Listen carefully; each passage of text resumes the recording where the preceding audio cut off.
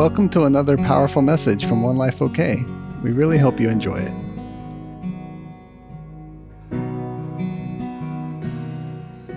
Every now and then, I just feel the weightiness of words that he gives me. And so today's one of those days, and I have a lot to share with you today.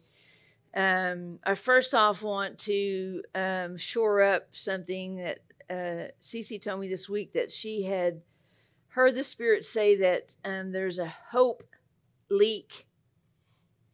And I just wanted to pray over those that feel like that you've lost some hope recently. And let's just close our eyes for a minute. If that's just you today, everybody's eyes closed. Everybody's holding still for a moment. Everybody's eyes closed, please. If that's you today, nobody's looking around. I just feel like the Spirit of God is just breathing right now. He's hovering over hopeless places. If that's you right now, I'm not going to have you raise your hand or anything, but I just really want you to spend a moment just telling him, I need you to plug that leak. It doesn't really matter where it came from. It's from the enemy, but it doesn't really matter what circumstances created it over and over again. But right now, in the name of the Holy Spirit, in the name of Jesus, I just pray right now, a release of needing to figure it out. And I just ask Papa right now, you just plug that leak. And we just restore hope right now. We restore the ability to receive hope right now. In Jesus' name. All right. Good? Yes. I've already mentioned that I've entitled my message today, While I Wait. I'm a good waiter. Christy wrote a word this week that was entitled I think it was removing the weight, WEIGHT, from waiting. But I'm not going to preach on that, but it's a good word. But she's not even going to read it today, so unless while I'm talking, the Holy Spirit changes her mind. But I wanted to talk about While I Wait. I feel like that this is a prophetic word today about your next season. And whoever has an ear to hear today, Papa, I just pray over our ears to hear with supernatural ability today. I wanted to start out by reading another little snippet from our little friend that we're indulging in her goodness of writing, Charity Bowman Webb. Don't you love that name? She said, there's only one way to live in the glory of who he is. It is to embrace the fire. We're not meant to live barely flickering, but fully lit, vivid and brilliant in the wonder of God, a limitless source of limitless power. This is life's burning imperative, to find more of who God is, more of why he created us to walk beside him, and to find the cadence of heaven. Do you know heaven has a cadence? I don't know if you know this, but God is the creator. This is his plan. You know, God's not nervous. He's creating. Sometimes it's simply about timing and redeeming what is lost, waiting for the sons and daughters of God to know who they really are, to wake up. When they find out, courage is the key that opens the armory of heaven. If you have ever walked through the armory of the Spirit, the weapons may have surprised you. Amongst the classic swords and shields, did you happen to see the song? The paintbrush, the dancer's shoes, the surgeon's knife, the skillful spreadsheet, or business strategy. Surely these are not weapons labeled value unknown. From the shelves of heaven, the creative mandate is being dusted off and returned to the earth.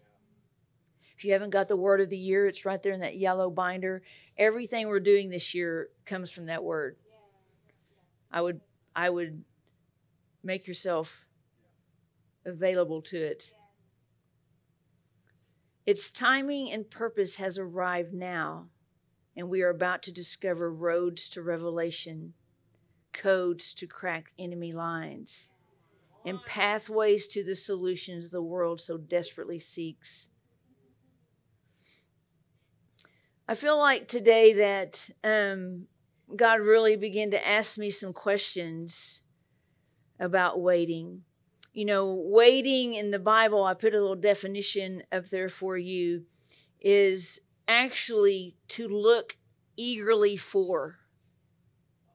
You know, if we don't change some of our definitions, then when God speaks creative prophetic words, we'll stick labels and stickers on them from old moves of God.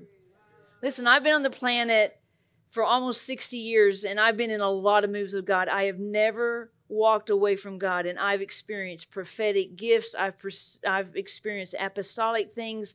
I've experienced a lot in the Spirit, but guess what? The thing that sometimes persuades me that there's more is that I'm not seeing my life do everything Jesus said I could do. It's not what you got going on. It's what I want to do. And I can just tell you that most of what you see at One Life was birthed in my heart before some of y'all were even born.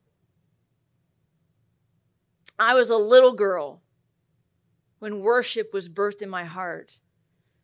Over the years, I've waited to see people give Papa a chance to speak on the earth through song. Sure, we all knew all the courses. We got hymnals with all kinds of words. But see, Papa's voice needs to have a mouthpiece. And part of the character needed to carry the glory and the fire of God is forged in waiting. I'm just telling you that waiting isn't your destiny, but you will never do your destiny without learning to wait. And can I tell you that this season of waiting bursts the next season of waiting? Waiting is life. He was asking me, he said, well, what kinds of things require waiting? Birth requires waiting. Otherwise, you would just, seed and sperm would get together and bam, something would pop out. That's not how it works. There's development going on. I love these two definitions he gave me. Development is the process. I think I have a slide for this too, way down at the bottom. The process of converting one thing into something else.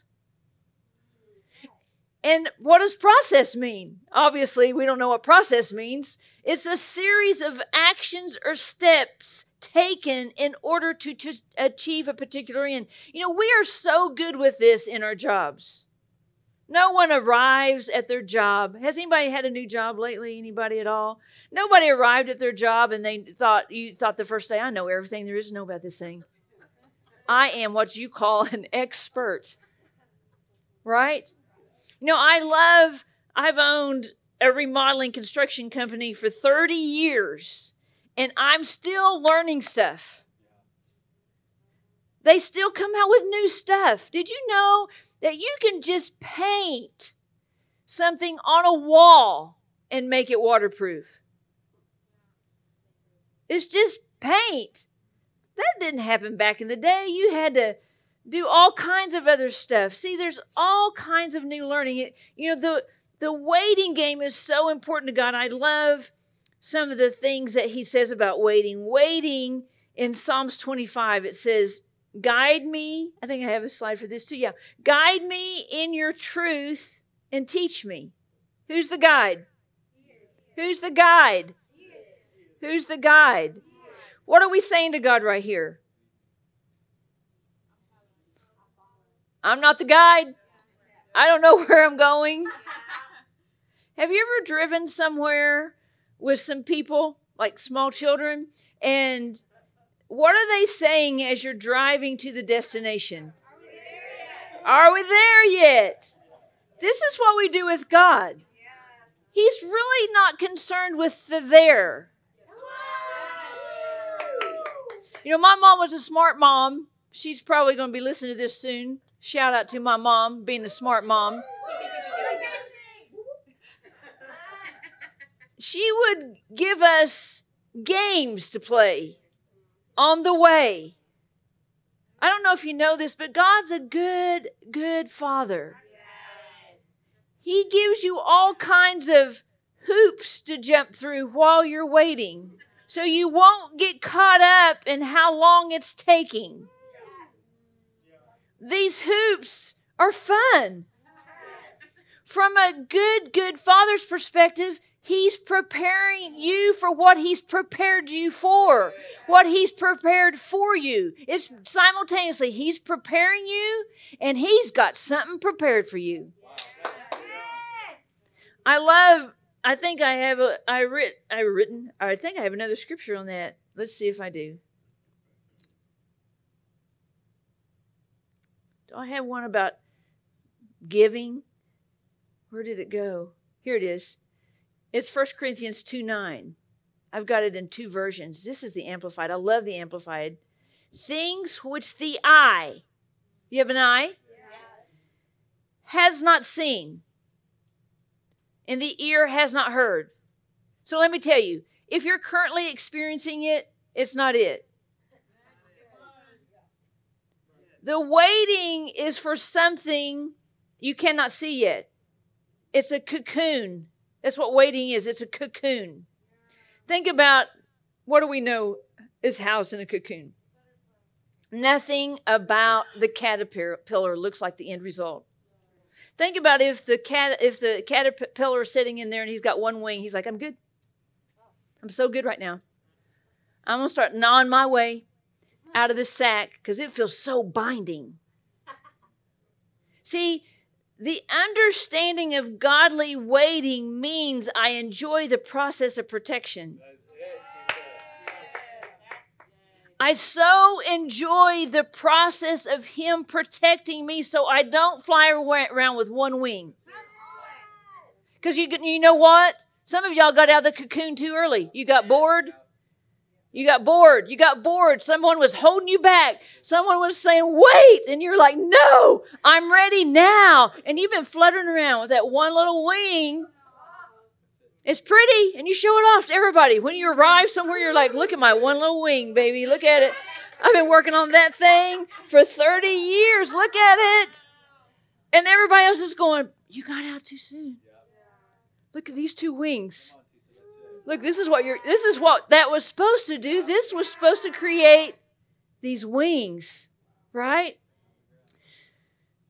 Eye has not seen, the ear hasn't even heard, and it has not even entered into the heart of man all that God has prepared for those who, here's the kicker, love Him. Hold Him in affectionate reverence, who obey Him, and who gratefully recognize the benefits that He has bestowed. That's the door to more right there. That's the door to more. My love for Him, my obedience of Him, and my gratitude. That's the door to more. That's the door to more. In the Passion it says, things never discovered or heard of before, things beyond our ability to imagine. These are the many things that God has in store for all of His lovers. So that tells me, what is it right now? What my assignment for you is right now, let's name the cocoon. I want to give you some options. I sat with the Lord today, and I know most of y'all in here, and I asked Him to name every one of your cocoons in here. Now, I'm not going to pick you out, although it would be way fun for me to do that. It's in the heart of a king to... So I'm going to give you some ideas of what our cocoons are named. You know, part of the Hebrew word for waiting it's an entwinement. It's to tie together by twisting. Like a bread tie, right? So waiting is your heart being entwined with someone's heart that knows you better than you. And so in the process of waiting, what do? He gave me some suggestions. He said, when did the waiting become so hard? Anybody waiting on anything right now? Has anyone waited for something for more than 30 years? I've waited for something for more than 30 years. And I never quit believing it was true. That girl standing up here going cockeyed crazy, she's barely 30 years old. She's half my age. She's my spiritual daughter. God told me when I was her age, 28 years old, she's a little bit older than that right now, that he would give me a spiritual daughter and a son, and he would name them Tabitha and Nathaniel. And when she came on the scene, God told me she was the promise. Now listen, for 40 years, I went to this thing. I probably only have gone to 4 churches in my whole life, probably. I went to this church over here of 10,000 people, this church over here of 7,000 people. I was doing things in ministry at all those places, and God said, stop. I want you to pioneer what I put in your heart. I want you to pioneer prophetic worship. Now, y'all know the journey. If anybody's been here more than 10 years, I used to just set it up there, and I knew what it was supposed to sound like, and I'd find something that week, and I would just play it off this little box right here. I remember when Shooty would come, and she would sing the song we played off the box, but she would do that thing she was doing today. Y'all remember those days? And then Nathaniel came. Now, the interesting part is Tabby almost laid down her keyboard because Nate was so good at playing the guitar. But see, there was waiting involved. See, in the waiting, something's forged. That's why I love to be a pioneer. I can go be on staff somewhere. It's not the thing. It's pioneering what's the next move of God. And see, we're already in the next move of God. So guess what? There's something else coming. I'm forging with the Holy Spirit the next thing. There's a forging. When I die, they're going to have to carry it on. So they should take my anointing with their anointing, and they should couple it with someone else's anointing. And the anointing should continue to expand through our covenants. That's how God set it up, where there's no needs among them. If you have need of anointing, there should be no needs among us. It wasn't just whether you had to pay rent.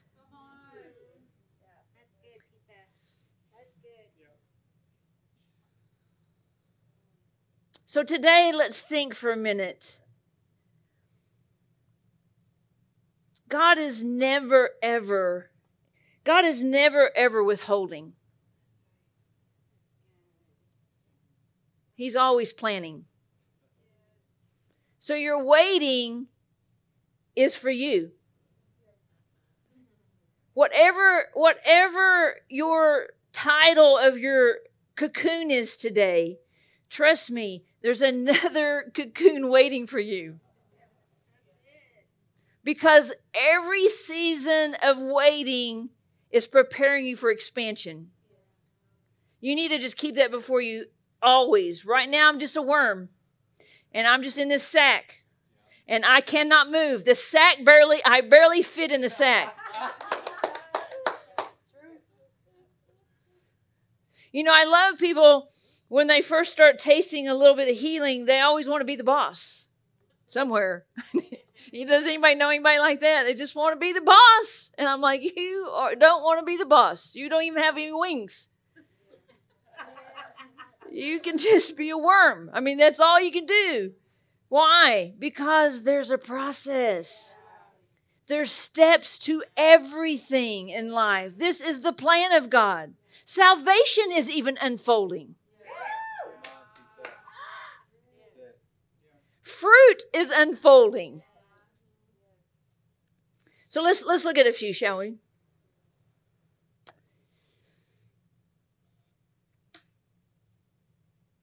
I've got like 400 scriptures, trying to decide if I'm going to read them all. Let me read one more. Can I read one more?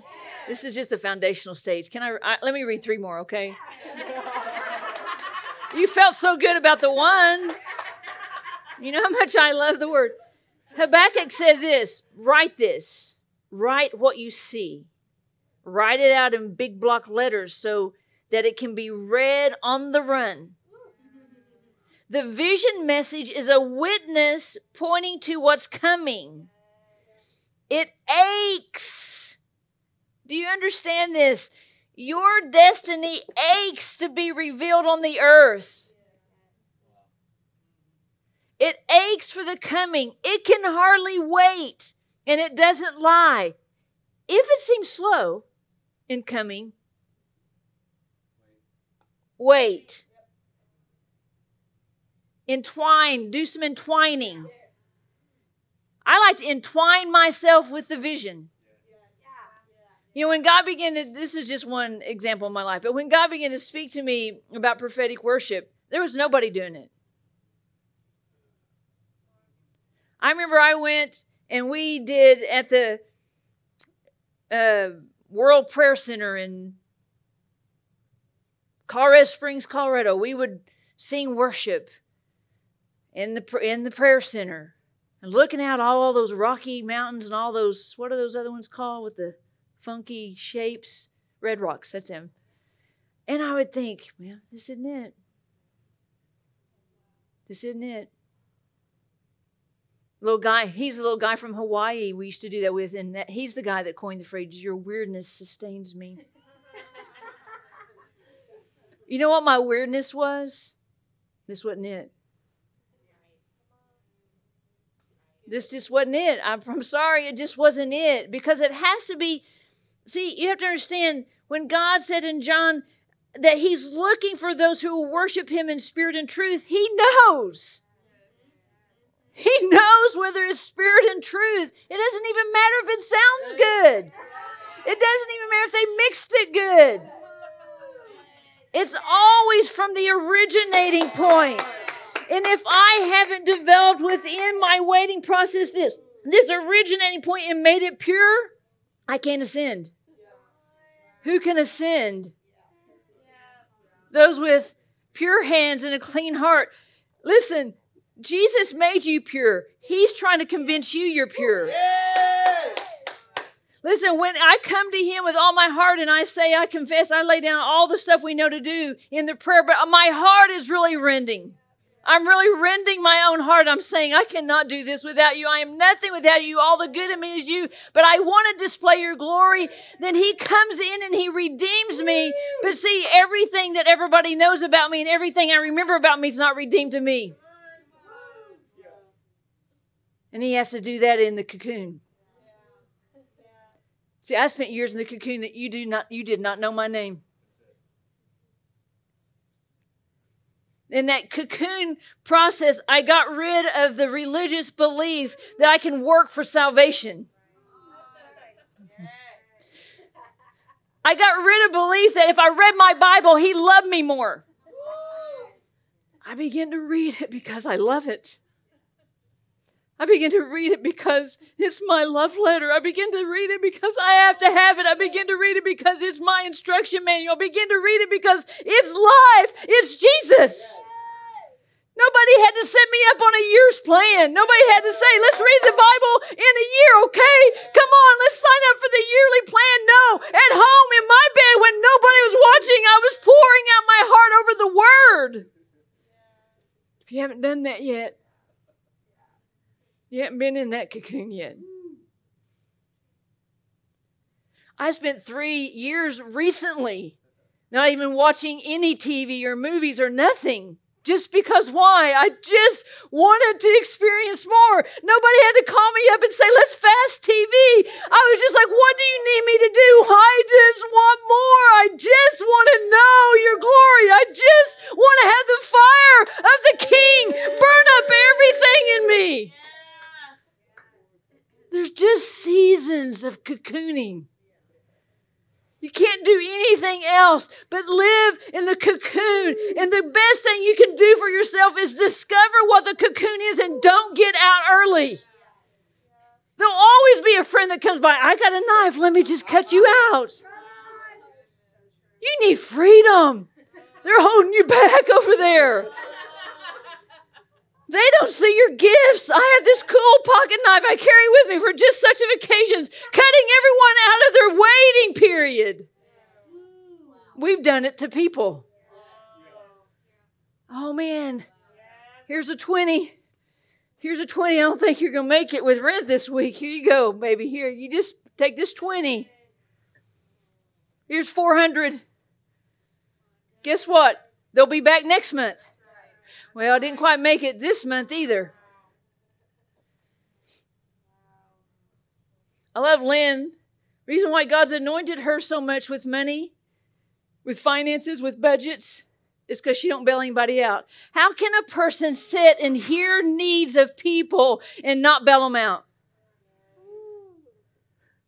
Who's been the recipient of her counsel and didn't let someone bail you out and you learned? That's a cocoon. That's a cocoon. See, because God has more than you ever dreamed. Your mind can't fathom it. Your eyes haven't seen it. No matter what, you're experiencing, some of y'all in here are experiencing extreme pleasure of God right now, favor of God right now. But there's more. I know plans of God right now for people in this room, and it's good. He hasn't even revealed it to you yet because it's good. But see, you're in a cocoon.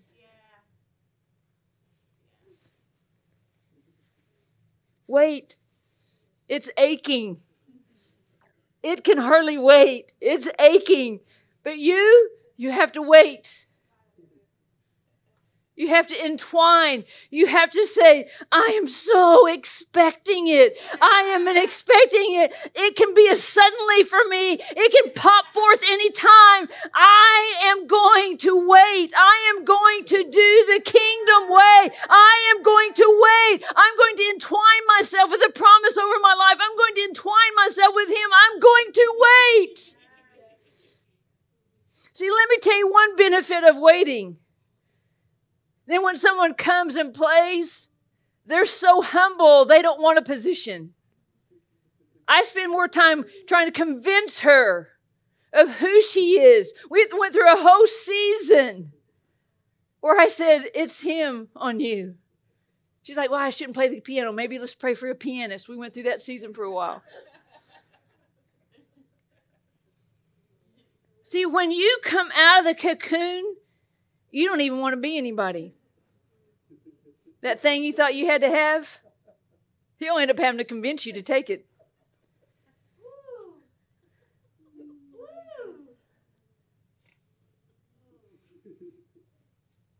Listen, if I can make it on my own, it's probably not Him.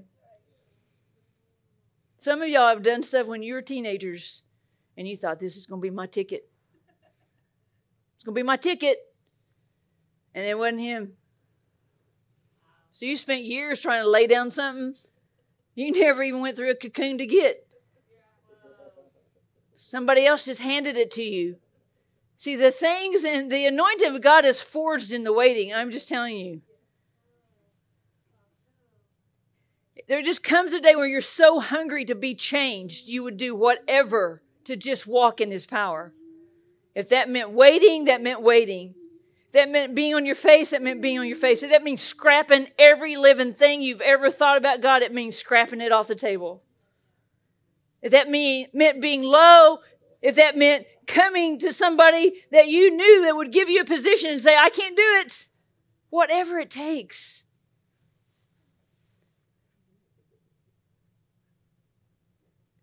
These are the things God showed me today. I have 27.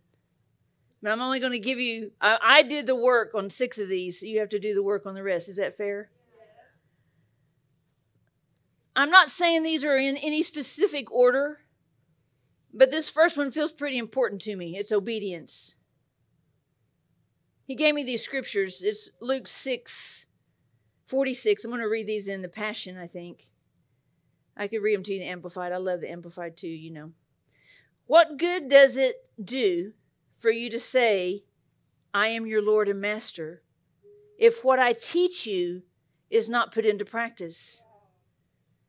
Let me describe the one who truly follows me and does what I say. He is like a man who chooses the right place to build a house and then lays a deep and secure foundation. You don't have to raise your hand, but who knows you're in the cocoon of obedience? Who knows it's still hard to obey? The other scripture he gave me is 1 Peter, is as God's obedient children, never again shape your lives by the desires that you followed when you didn't know better. Instead, shape your lives to become like the Holy One who called you. He said, you are to be holy because I'm holy. If that feels like a stretch, you're in that cocoon. Stay in the cocoon till you know how to be holy. Stay in the cocoon until obedience is a joy. When obedience feels like, oh my gosh, he's got me covered. It's a privilege that I get to do what he asks. When you've been in the cocoon of obedience, a lot of things become small. Now, religion loves to take obedience and make a bunch of rules of what you can wear, all outward stuff. Let me just help you. What you can wear, how long you have to pray, how you have to pray, how you have to carry yourself. You need to get instruction manuals on the clothes you wear. See, if I'm holy, I know what to wear. You are never going to arrive at my house and make sure that I am dressed modestly. I don't dress nakedly when I'm home by myself. I don't need instructions to not speed. Oh, I don't need a manual of how to live life, because in the forging of obedience, my heart got written on. And see, if I don't know the word, it's not written on. You can't let me quote the scripture for you and then not get planted in here. You won't remember it. You're not home reading the Bible so God will love you. You're home trying to figure out how to live. Why has it sustained the test of time for forever? Because it's still true. Every answer you will ever need in life is in it. Every answer. Every answer. Every answer.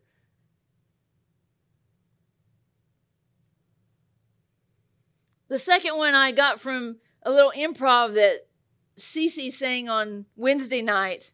I didn't let them do worship, I restrained them. And she was singing about new surrenders. Surrender is not even in the Bible. Oh no, you just almost had a conniption right there, didn't you? Didn't you? I like this. Surrender, I think I got this from somebody. Surrender is woven into the person of God as a trinity of love. The Son submits to the Father. The Father seeks to honor the Son. The Spirit points back to the Father and the Son. The Father and the Son send the Spirit as their representatives. True surrender isn't a response to defeat. It's a response to love. See, when I have been in the cocoon of love, everything in me is reduced to loving like Him. I can't even seek my own. My own is stinky to me. My motives when I'm like, I'm at church and I'm doing stuff for people. You know what I'm saying? I'm faithful. And I did all that for them to go, way to go. I noticed you were on time. I noticed you were here. I did that for me. See, in the surrender place, there's love there. It's enticing me. Are you with me today? Yeah. It's enticing me to love more. And so what am I surrendering? Everything that doesn't protect love. What about selfishness? Not love. What about seeking my own? Not love. What about people pleasing? Not love. What about being a rescuer? Not love. Listen, we can't stick labels on things and say it's love. Love, the fullness of love is 1 Corinthians 13. It's not just, you don't get to pick one thing. Well, today, I didn't seek my own. No, it's all of that every day. If you're a king, you would seek that out. That's love. God is love. That's love. In the cocoon of surrender, I love this. I got a couple of scriptures, Romans 12. What should be our proper response to God's marvelous mercies? I encourage you to surrender yourself. This isn't the Passion. I use another word in all the other versions. Surrender yourselves to God to be His sacred living sacrifice. So think about that. He didn't say He wanted you to die. What does sacred mean? Let's just go with really special. Living. Sacrifice. What can you do with a sacrifice? There isn't anything about you that needs it to be about you. Surely some of y'all in here have gotten to the point where you can do a few things that aren't about you. What does that feel like? It feels like freedom. Everything that you do, even at church, even at work, that's for you, you get to reward yourself. Go get you an Andes. That's what I'm going to do. I'm going to go get me an Andes. That'll be my reward. See, but Jesus is coming back in Revelation. It says He's coming back on His white horse, and His reward is in His hand for those who have done the works of Jesus. I don't get to make up what that is. I don't get to do my own works, call it Jesus' works, and wait for my reward. Not my plan, not your plan, His plan. When I was reading this, he made me think about, that's a funny way to say it, but anyway, he brought to my memory. How's that? That's even better. About, whenever Jesus brought the disciples in and they had their communion together, right? And what was interesting is that right after that, Jesus said this. It's in, I didn't write down the verse. The chapter, but He said, "You will all fall away." And it made me think, why did He say that? I propose it was an invitation to a place that wasn't surrendered. You know, the easiest place to surrender is after you fell. Yeah. Did you rip your britches this week? This year? Yeah. That's a quick, humbling spot, isn't it? Yes. Yeah. See, Jesus didn't force them to deny Him. Right? So He's saying today, if you're not fully surrendered, when pressure comes, you're going to choose an old system. You're going to deny Him over your own comfort, over your own saving face, over your own reputation. Just beware. You better stay in the cocoon. This is what He's saying. You better stay in the cocoon of surrender long enough for all the other choices to be gone. Let's go back to prophetic worship. Is every single note we hit prophetic? Only one has the answer. He's a small young boy over here. Yes. Every note is prophetic.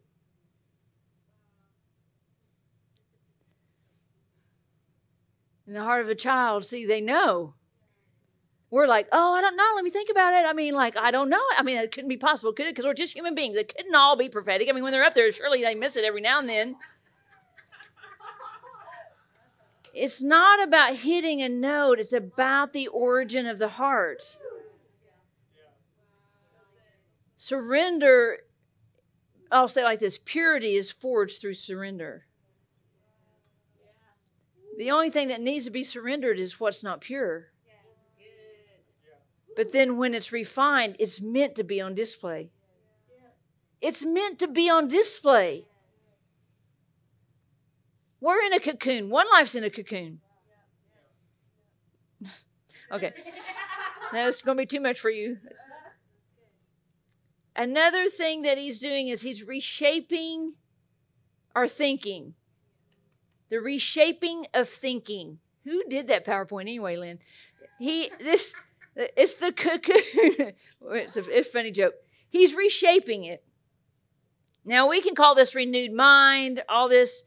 But listen, you cannot change your own heart, but you can change your mind. And if you will change your mind, BJ said this, if you will change your mind, let me tell you how you change your mind. So, Bill Johnson, y'all know how much I love him. I remember 20 years ago, or however long ago it was, when he said that all sickness is of the devil. I use that one a lot. But other things that he said rubbed me similarly. How did it rub me? I don't know if I believe that. My religious training says God uses sickness for training. But then he made this strange statement. If God put sickness on people, he would be working against Jesus' work on the cross. That was enough for me. Now, was I able to get my whole self around that corner that day? No. When I hear sickness now, I have to check myself. I have to say, that's of the devil. I just keep having to say it because it was so steeped. Anybody raised in religion know what I'm talking about at all? And see, that's what happens is that when he's changing my mind, it's because my mind needed to be changed. If there was something good in my mind, he would use it. Every good and perfect gift, he would use it for his kingdom. He would expand it. He would cause it to prosper. He would give it favor. He would fund it. It would work. The greatest gift you can give yourself is if Jesus said, I can have it and it's not happening, I need to change something. Instead of saying, well, I guess I'm not called to that. I guess that's for the holy man. And he's the only one that can pray for anyone. He's the only one that can give anybody an encounter. All so I don't have to seek out something more. All so I don't have to change something for myself. I'm telling you, the things of our experiences highlight what's in our hearts and our thinking that need to be changed. Now see, what some of us do, especially religious people, we try, how many came from religion? Great. We tried to change our own heart. Like this.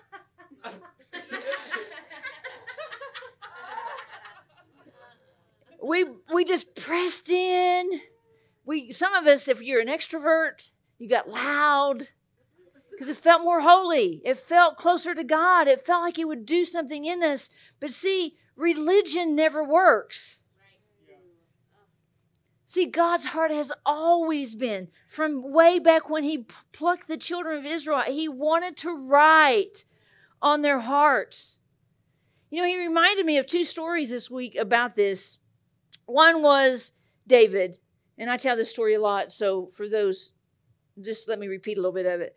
But it says in 1 Samuel that in the spring, when kings were supposed to go to war, David stayed home and he watched a naked lady off the edge of the cliff. That's what he did.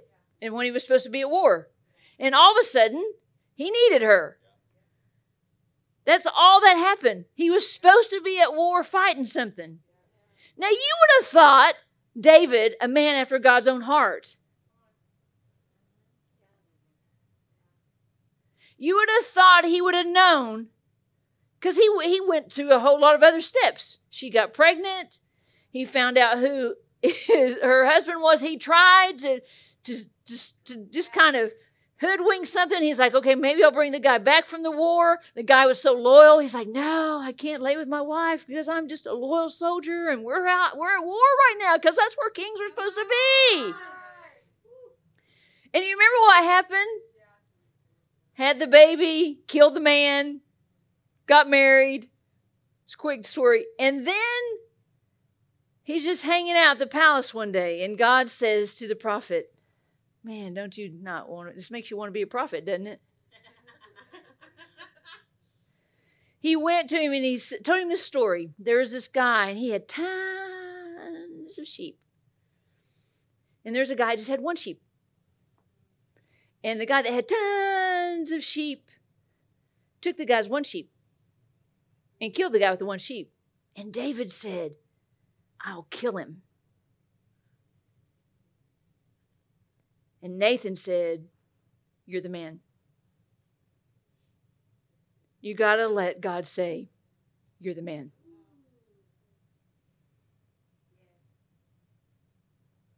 Now, in the old covenant, recompense had to be made. In the new covenant, I rend my heart. When the Holy Spirit comes and says, you're the man. You're the woman. You're the one with a stinky attitude. You're the one who used people for your own benefit and you didn't even know it. And let me tell you, this is the fruit of someone who uses people for their own benefit. And you want to be, and I stay in that cocoon all the time. I just don't get out.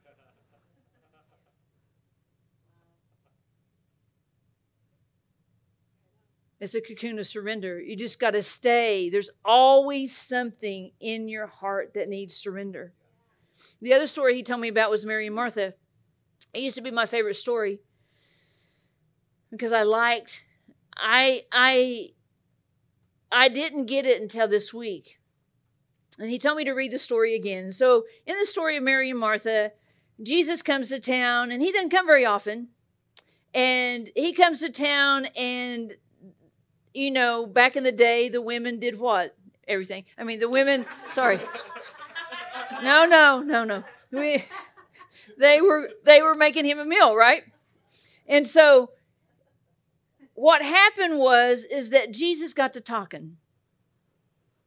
Have you ever been around anybody that you just wanted them to talk? You don't even really know or need them to say anything. You don't even have any questions, really. You just want to see words coming out. That was Jesus. You want to be like Jesus? And he was just talking. Well, see, Jesus didn't correct Martha because Martha said, Mary's not helping me. He corrected Martha because Martha was unaware of what Mary needed.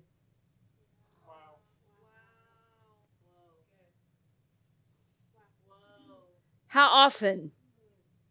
It happened to some people in this room this week. Somebody came and said, the Holy Spirit showed me something, and somebody said, not right now. That's that story.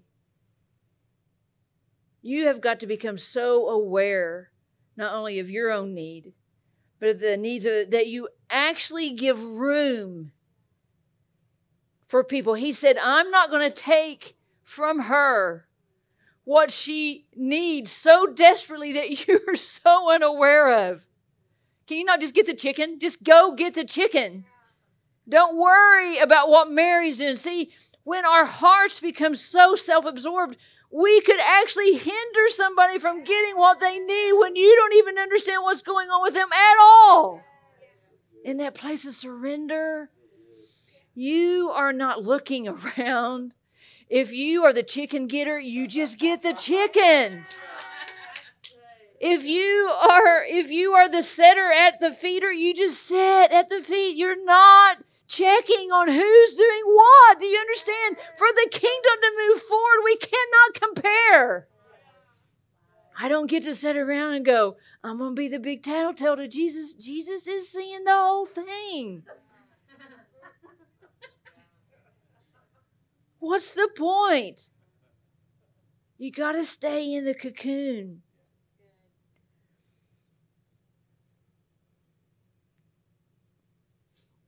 Philippians 4 on this one is, keep your thoughts. I'm sort of on thinking, but I'm really on surrender too, aren't I? So keep your thoughts. You can see how they intertwine. Keep your thoughts continually fixed. How many are able, don't raise your hands because I already know the answer, but how many are able to keep your thoughts fixed? This is not a personality problem. This is a human problem. If you see someone who can focus, it's because they trained themselves to focus. What baby comes to the planet? Anybody ever had a baby? Anybody had children? Didn't they come to the planet? They were so focused on math. Did you see how attentive they were at 6 months old? They were like, no, they're like rubbernecking around. I mean, they don't even know anything that's going on. Right? Remember when you first, did anybody teach your children to drive? Remember how they were like, hey, you're like, so watch the road. I mean, like, there's no rubbernecking in the car. I mean, it's a rule. Isn't it, right? Do you remember your parents saying that to you? Watch the road. I remember my dad said, watch the speedometer, so I did. And then we began to veer off, and he said, what are you doing? I was like, watching the speedometer. So, do you see? We are trained. We have to train ourselves. That's how the shaping of our minds occurs. I see something, and I have to discern whether that's something I want to behold a long time. Because I become like what I look at the most. And believe me, right now, the world is a buffet of viewing. Disney's sneaking it in there. Well, I've known that for 40 years. Where's everybody else been? I'm like, they've been sneaking it in there for 40 years. Music, that's been going on since before time. Before you could put it on Apple Music. It's been going on. If we have no discernment and we have sucked ourselves into the culture of who? Lou. He's so good at it because he used to be the worshiper of heaven. Think about entertainment from his perspective. Oh, I don't have time to preach on that. Okay, let me look. I just have 2 more real quick. I have 27, but alignment with being God-fearing, not man-pleasing. Proverbs 1 says this, here are kingdom revelations, words to live by, words of wisdom given to empower you to reign, R-E-I-G-N, reign in life. Within these sayings will be found the revelation of wisdom and the impartation of spiritual understanding. Use them as keys. This is Proverbs 1. If you want some wisdom, read Proverbs every day for a year. This is the first verse of the first chapter. Use them as keys to unlock the treasures of true knowledge. We're using keys to unlock all kinds of knowledge. We get so addicted to information that has nothing to do with the kingdom. And who are you going to share that with? That means I've unlocked a treasure of some worldly conversation with a worldly person about something worldly they're doing. They're not looking for that. They already know that. I want to give them the secrets of their heart. That when they're laying in bed at 3 o'clock at night and they cannot sleep and they have no peace because you cannot buy peace, then I say, this is what God says and this is what I see in your heart. And that's why we go out on Friday nights. You've got to practice. Bunch of chicken butts, get out there. Those who cling to these words will receive discipline to demonstrate wisdom. What does that tell you right there? Now, we are in religion, we're like, God said, just ask for wisdom and you get it. No, there's a discipline of wisdom. Remember what discipline is. Why did it get such a bad name? It's so weird. Like immediately when we think of discipline, we think of stuff we can't do. No, it's about learning to do the stuff with the stuff. If I have wisdom, I need to learn how to wield wisdom. Okay, y'all can read the rest of that verse, right? All the way down to 4. The other thing I wanted to read was Proverbs 1:7. It says, how then does a man gain the essence of wisdom? We cross the threshold of true knowledge when we live in obedient devotion to God. Stubborn know-it-alls will never stop to do this. Have you stopped to be in the cocoon of alignment with God-fearing? The fear and awe and reverence of God. Another cocoon that will go on and on and on. You'll experience a depth of His glory, a depth of His awe, a depth of, and then He'll be like that thing I read, there'll be another pool down there that you didn't even know existed. And where has that been all my life? Well, look at all those colors I didn't even know. I love this. It says that a lot of translations read this fear of the Lord, but Brian Simmons says it also implies submission, awe, worship, and reverence. That word in Hebrew is found 14 times. The number 14 represents spiritual perfection. Do you love that? You will pass from darkness to wisdom's light by the fear of the Lord. The last one I want to share today, I have more, is healing of past wounds. Remember that I have to let go of every wound. How many have been, you don't have to raise your hand, how many have been wounded? Everyone on the planet.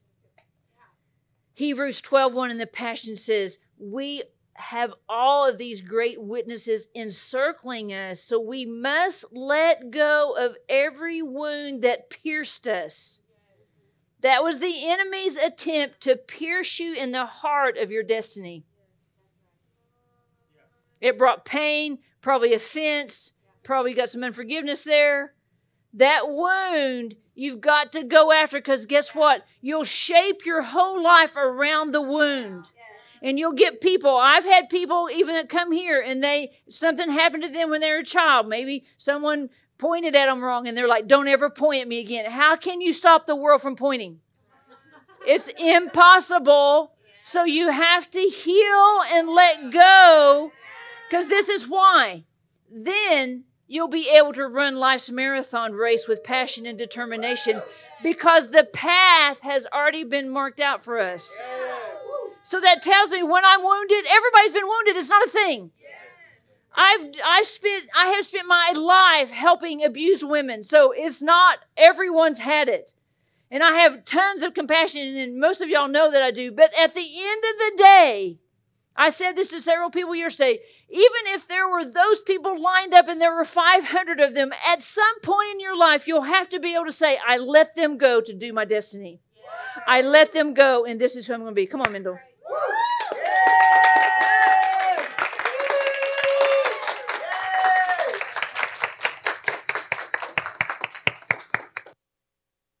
Whew. Straight fire, right? I can't think of a better word for that. Straight fire. Wow, and I can't tell you, the Holy Spirit is all over this message today and has been. I mean, He's been pinging things for me from the time we started warming up in worship today, this whole day, reminding me of dreams I had earlier this week, just ping, ping, ping. Like, I'd love to come and share all the things He's pinged, but I think it would be impossible for me to share all of them with you today, because there's so many, and some I still haven't even unwrapped. But I know He's been on this, and the incredible thing about God is that He doesn't ask us to do anything without providing everything that we need to do it. So all this, Tisa shared an incredible message today about the importance of waiting and why we want to value waiting, why we want to participate with waiting, why we want to surrender, all of those things. But the truth is that our wanting to do it isn't even enough to make us stay in waiting. Our agreement with it isn't even enough. But God has provided everything that we need to stay in the waiting. And the one of the things that I heard when in my time with him this week, and as I was just reading scripture, he keeps bringing it back to my mind about in 1 Peter, I had been reading about how our salvation gives us this living hope that energizes. And that just kept going over and over in my mind. And then I would experience things that come along with the waiting that I'm in my life. And I'm like, I've got a hope leak. She referenced it. I feel like there's a leak in this hope because Peter even says it's the very first gift that you get. Before even emphasizing eternal life in heaven, we get this living hope that energizes. Okay, so if I'm experiencing waiting and I'm in agreement with the benefits of waiting and I'm in agreement with God's purpose in waiting, but I'm struggling in the waiting, that means I'm not accessing something, I'm not receiving something that He's already provided that will help me in the waiting. And so this hope, I felt like he was really emphasizing that this living hope that energizes is supposed to be an anchor for us and something that empowers us in the waiting. But if you have a hope leak, then that means you're disconnected in some way from receiving what God has already provided. And so I have a few different things to share with you. One, I have several words. I've just picked out some snippets of different words from this past week as I was processing this with him. But I was talking to him about that. I said, but you said there was a living hope that energizes. And so I'm asking you for an increase. I feel a lack of hope, so I'm just going to come to you and ask you for an increase in my hope. I recognize that I'm lacking and I need more. So I'm just going to ask him. And he said that access was needed for increase. Okay, that's one snippet I'm going to pull out. Access is needed for increase. And then later on, as I was continuing to process with him, I was trying to lean on the promises of God to give me that hope, right? And he said this statement, I provided the sacrifice for Abraham. I provided the sacrifice for Abraham. So I was thinking, what is the story of Abraham and the sacrifice that was provided for him? Abraham had been promised all of these descendants, right?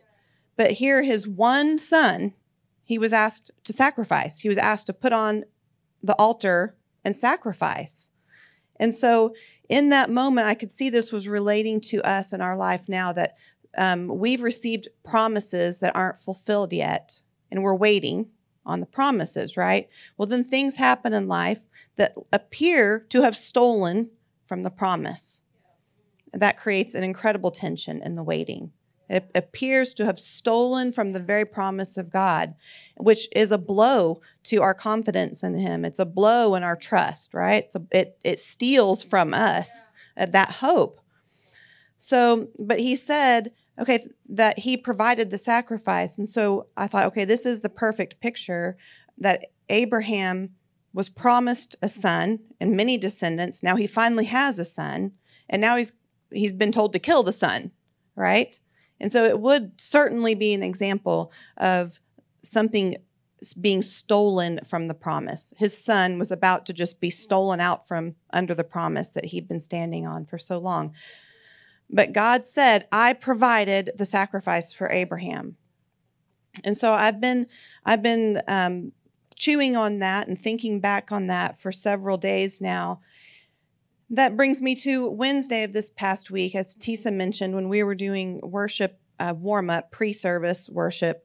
I started singing and hearing this improv that said, stir my heart like you stir the waters. I want to taste a new surrender.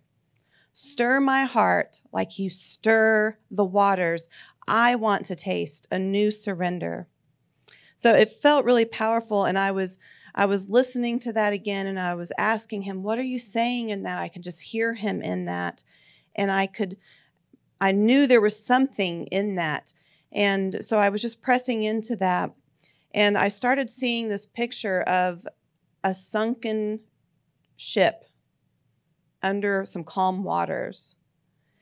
And I wrote a word about it, a little poem, and I said, Papa, I have a wound I cannot see. See, I knew there was something in me that was causing a leak in my hope.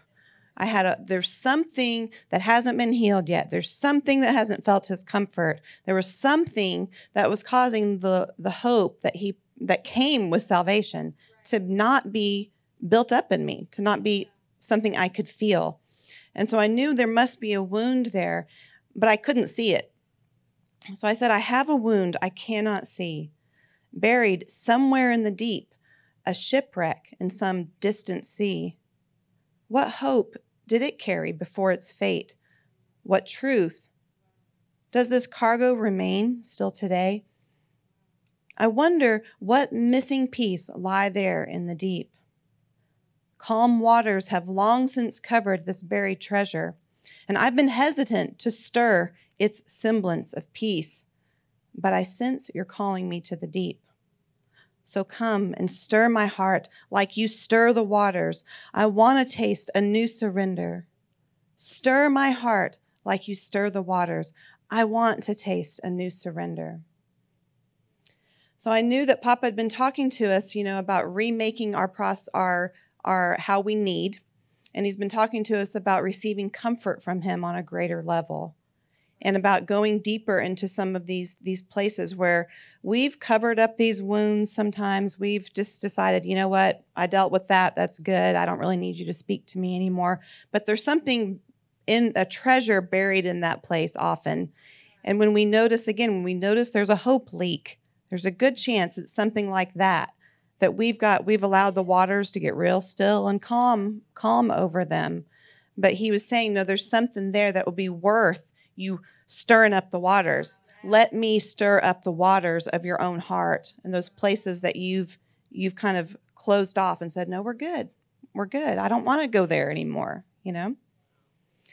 So I was just so moved by this, and I was pressing into still, Papa, what does it mean for you to stir the waters? Like, what specifically are you referencing?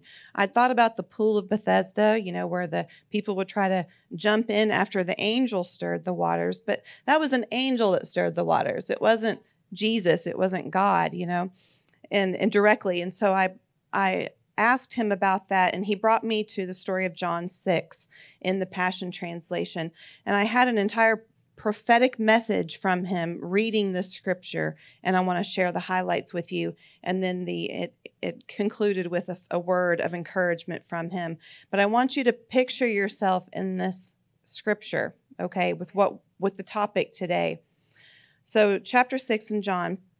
After this, Jesus went to the other side of Lake Tiberias, which is also known as Lake Galilee, and a massive crowd of people followed him everywhere. They were attracted by his miracles and the healings they watched him perform. Jesus went up the slope of a hill and sat down with his disciples. Now it was approaching the time of the Jewish celebration of Passover. Do you guys recognize that we are in a season of Passover right now? This is a prophetic message for right now, okay? This is the time of Passover right now. And there were many pilgrims on their way to Jerusalem in the crowd. As Jesus sat down, he looked out and saw the massive crowd of people scrambling up the hill, for they wanted to be near him. So he turned to Philip and said, "Where will we buy enough food to feed all of these people?" Now Jesus already knew what he was about to do, but he said this to stretch Philip's faith. So let me pose this question. What question is Jesus posing to us today to stretch and activate our faith? What question is he asking you that he already knows what he's going to do? I already know what I'm going to do, but I'm going to pose this question to you. I'm going to present a problem to you. I'm going to present a lack or a need or something that's going to you're going to become aware of, a question. But he already knows what he's going to do. In our waiting, he already knows what he's going to do, but he's asking us, could you be in the tension of not knowing? Could you be in the tension of facing the question that you don't have the answer to yet? Sometimes the presentation of an unsolved problem we look at as an opportunity for fear. It makes us scared because we don't have the answer. It's really meant to be an opportunity for him to activate our faith. Verse 7, Philip answered, well, I suppose if we were to give everyone only a snack, it would cost thousands of dollars to buy enough food.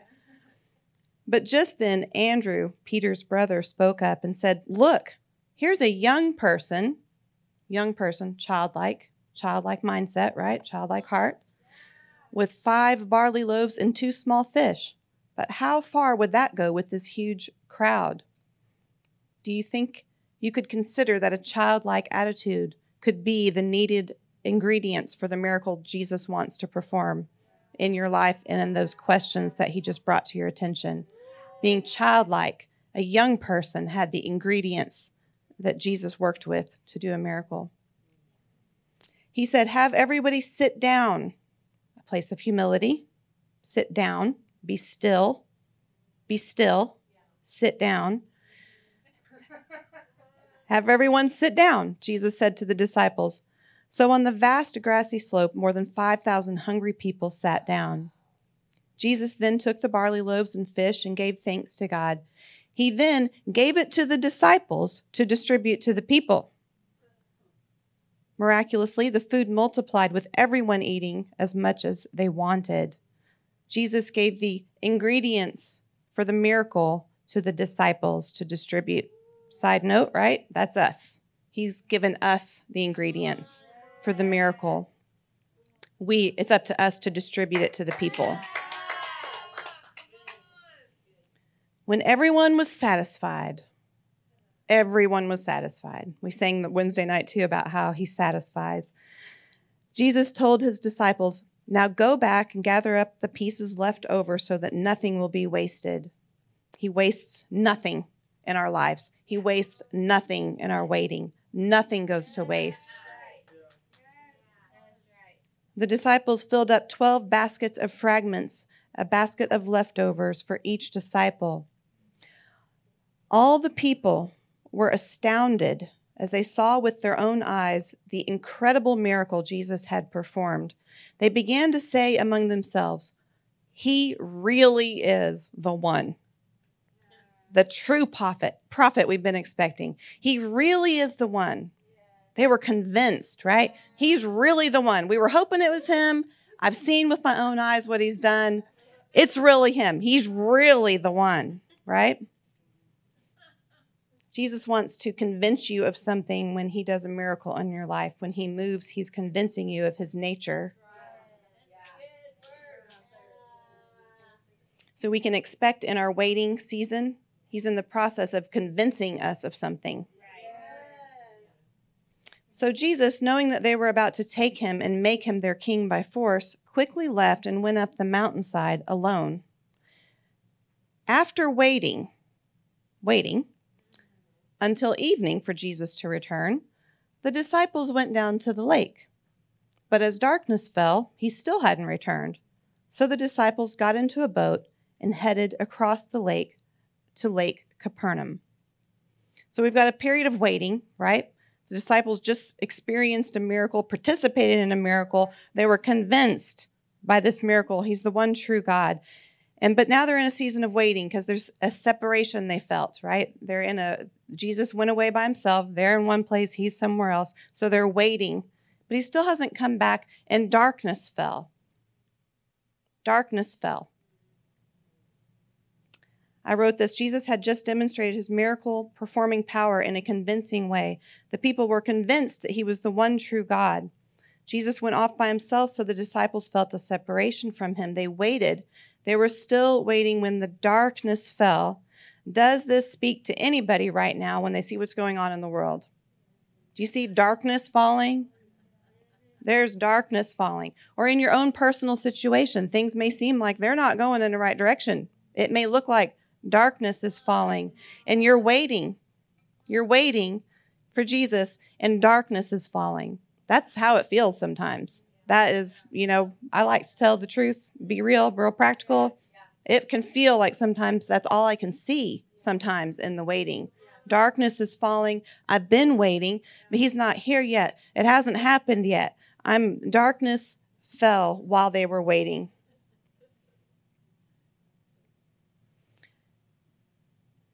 And notice the disciples then got on a boat and they headed to the other side of the lake. I felt like the Holy Spirit was saying they decided to do something different. They decided to be open to shifting their position. Okay? They decided to get into that position of a boat to have their mindset shifted, to go to the other side of something they'd been thinking. I even felt like it was symbolic that they went out on the water. They decided to go somewhere flowing with the Holy Spirit, supported by the Holy Spirit. The water represents the Holy Spirit. And then they were crossing over to Capernaum, which means the village of Nahum, which means the village of comfort. Comfort. Again, the Holy Spirit has been talking to us about positioning ourselves to receive more comfort from Him, right? He's emphasized that every place that we aren't receiving comfort from Him, we are operating in our own ways and our own strength. If you have an injury, which we all do, if you have a leaky place of hope, and you're not letting Him talk to that place, Him give you comfort in that place, that means you are operating independent of Him in your own strength in that place. Every place that you are operating in your own strength, this is a reference to another word from last week, I think, then we walk as lions instead of lambs. Remember, He asked us to know we have the authority and the power of a lion in a lamb's body, which is what Jesus did. He came as the lamb. We can only be the sacrifice He needs us to be, just like Jesus was the sacrifice we needed Him to be then. We can only be the sacrifice the body of Christ needs, the world needs right now as lambs, which means we've got to be comforted by Him, not ourselves. So they were crossing over to the village of comfort, okay? I propose that maybe they were crossing over to a place of true comfort rather than the subpar comfort of a religious theology.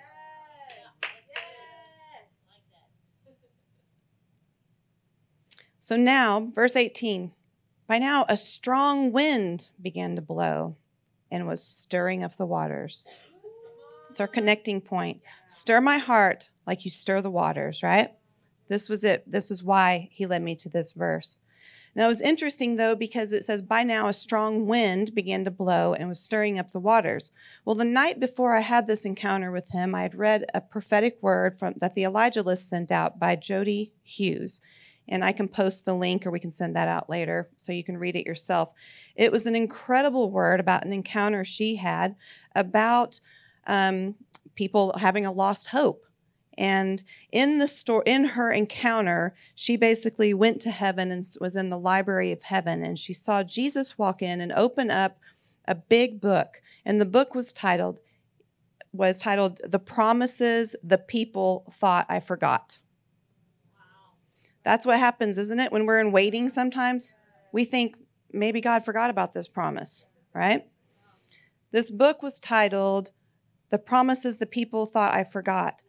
She watched as Jesus opened the pages, and on each page it said, He who promises is faithful. He who promises is faithful is the only thing written on the page. Now, about that time, a wind started to pick up. And it grew and grew in power until it had this accelerating force, and it was blowing across the book, and it was making the pages shift like really fast. A strong wind blew across this book, okay? I had just read this the night before. She said that she knew in her encounter that this represented an acceleration of God's purposes and promises fulfilled to the people of God. That the winds of change, God's winds of change, are blowing right now to bring about an acceleration to God's purposes and His fulfilled promises.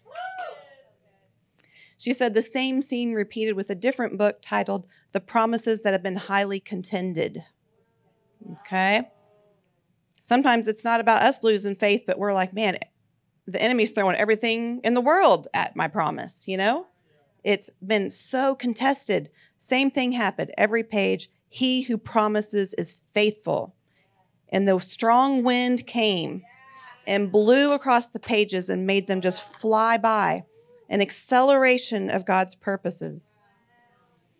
So I want to propose to you this strong wind that blew caused a stirring up of the waters. And if you know the story, it scared them, right? They called that a storm.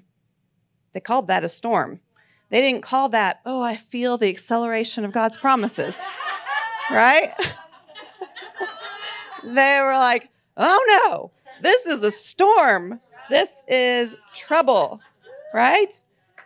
They don't feel like, oh, the winds of change. No, they weren't saying that. So something that felt chaotic, that felt like a struggle, it felt like a battle. Winds of change. Could it be that that's what we're feeling? Could it be that that's what we're feeling? It's the winds of change. To remind us to blow across that one statement, he who promises is faithful.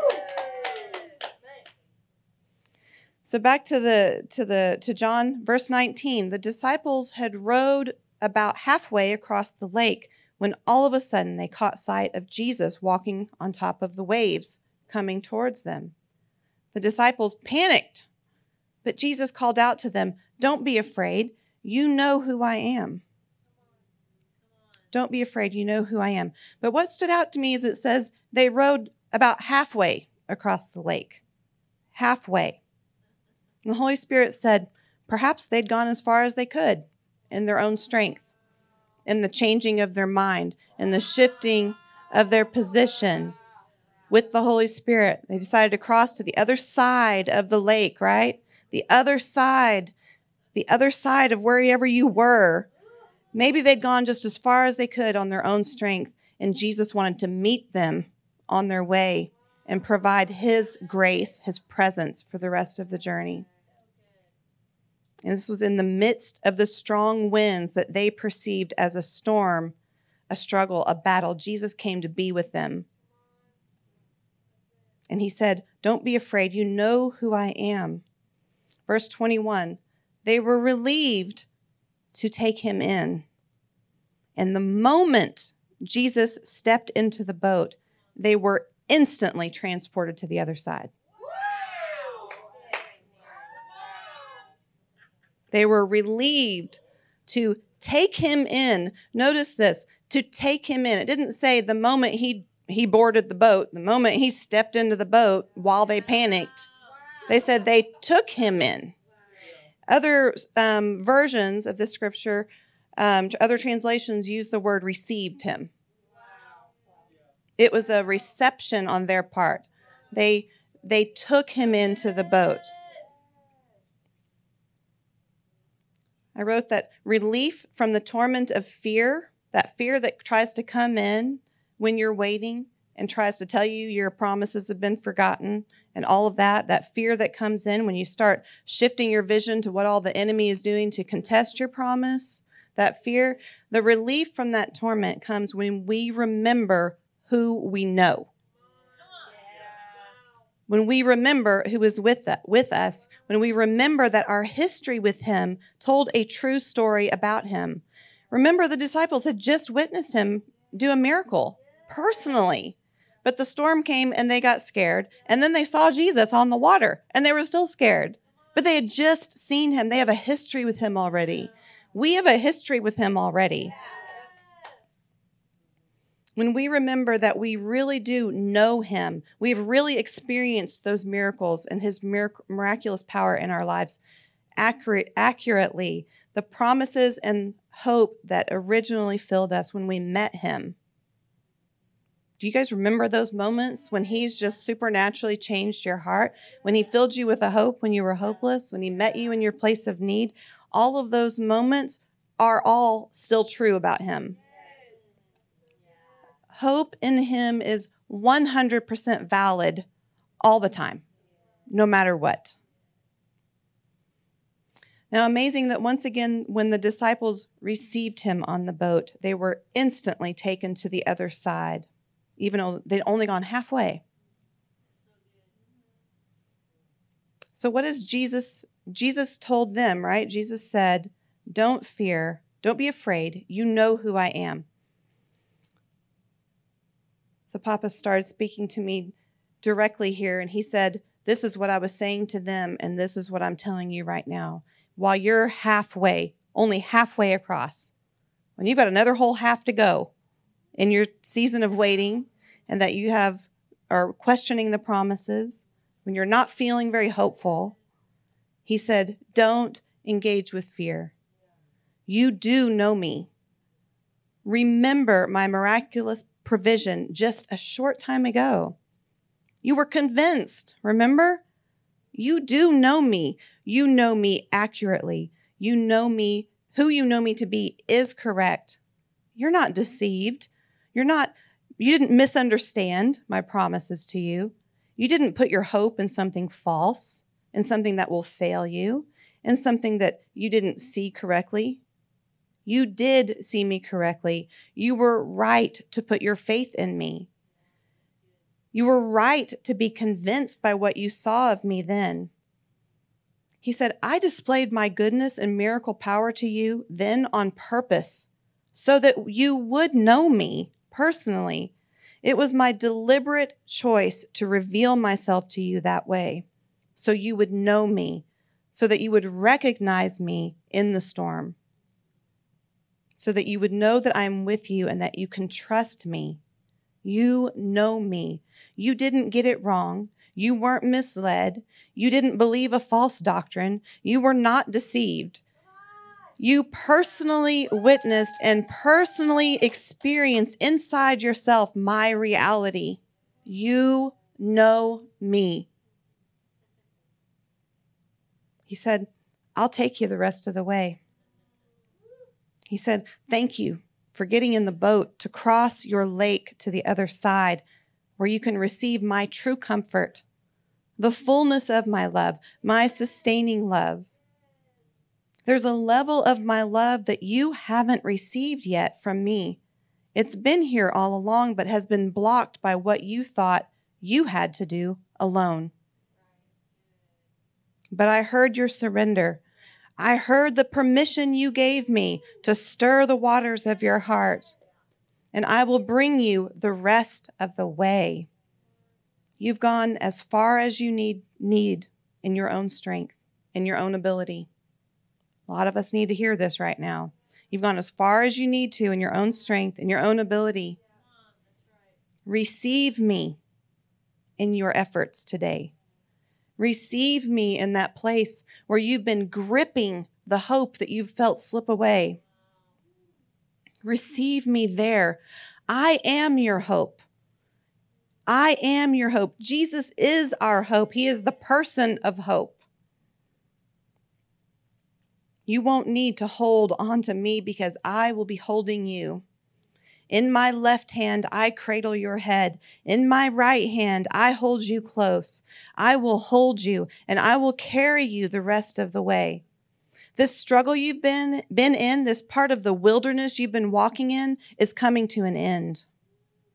I have come to take you the rest of the way. I will carry you to the promise of this land. Along the way, I'll tell you stories of this land is filled with milk and honey. I'll paint the picture for you and bring you samples of the fruit you'll taste. I will speak to you in your dreaming. I will speak to you in your thinking. I will speak to you in your resting. I will fill your moments with the sound of my voice. Your heart will know the feeling of my embrace, and you will wonder how you haven't floated away. And one day you'll look up and wondering how you ever made it to such a beautiful place. He said, my comfort comes quickly when you receive me in the middle of your moment. The village of Comfort was on the other side of the lake. They were only halfway there. They received him in the boat, and they were instantly there. My comfort comes quickly when you receive me in the middle of your moment. He's talking about that place where you've let the waters just smooth over. You don't want to look at that sunken treasure ship down there underneath the water anymore. He's saying, come, let me stir up the waters of your heart. The moment you receive me, you will be comforted in that spot, in that exact place. You don't have to wait, he said, to reach some far off place. You can know me in my true capacity right here, right now. Remember, don't be afraid. You know who I am. Don't be afraid. I'm the one walking on the waves.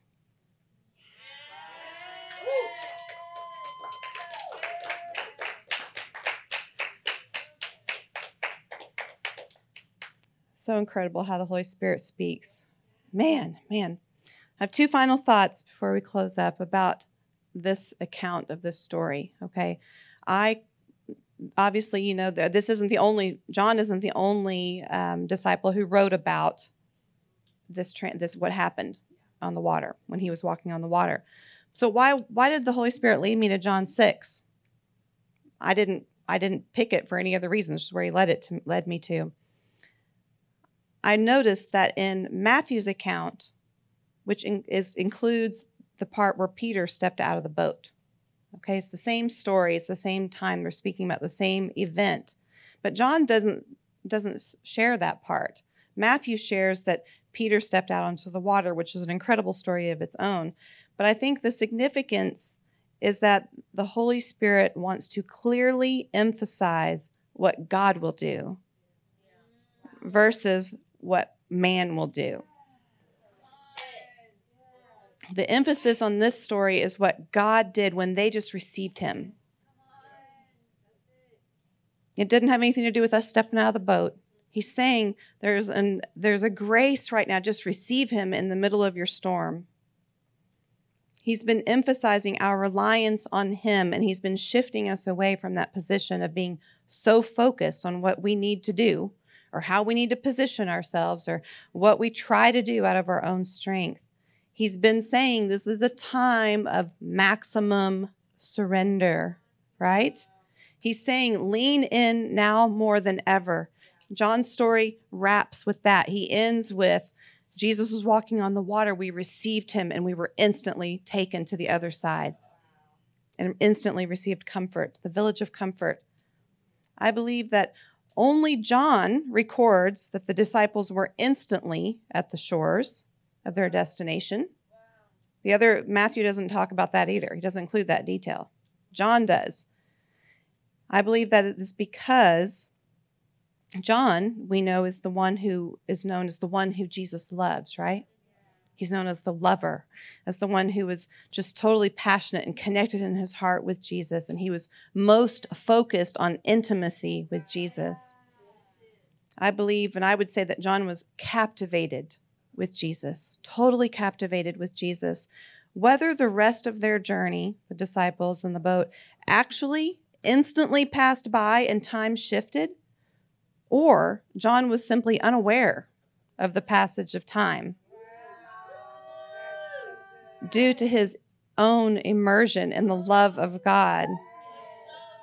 The message is clear. We are being asked to receive the fullness of God's love through a new surrender in this season. So I'm going to end with this scripture again, 1 Peter 1:3, Passion Translation. It says, celebrate with praises the God and Father of our Lord Jesus Christ, who has shown us his extravagant mercy. For his fountain of mercy has given us a new life. We are reborn to experience a living, energetic hope through the resurrection of Jesus Christ from the dead. So, Papa, we just say thank you today. Jesus, we thank you. Holy Spirit, we just say thank you. Thank you for speaking in so many ways, through dreams, through words, through songs, through scriptures, through so many prophetic voices about your living and energetic hope that has already been freely given to us. Thank you for expressing your compassion, your heart to just comfort us, to meet us in the middle of our lake, in the middle of our process, in the middle of our waiting. Thank you for expressing your heart so thoroughly to us. And so we just say that we will hear the word. We won't just be hearers of the word, though. We will act on this word. We will be doers of the word. And the doing in this case is sitting still. It's sitting in the waiting. And so we say we will surrender in a new level. We will let you stir up the waters of our heart in that place that you want to bring comfort. We want to taste a new surrender in that place. We want to taste what comes with surrender.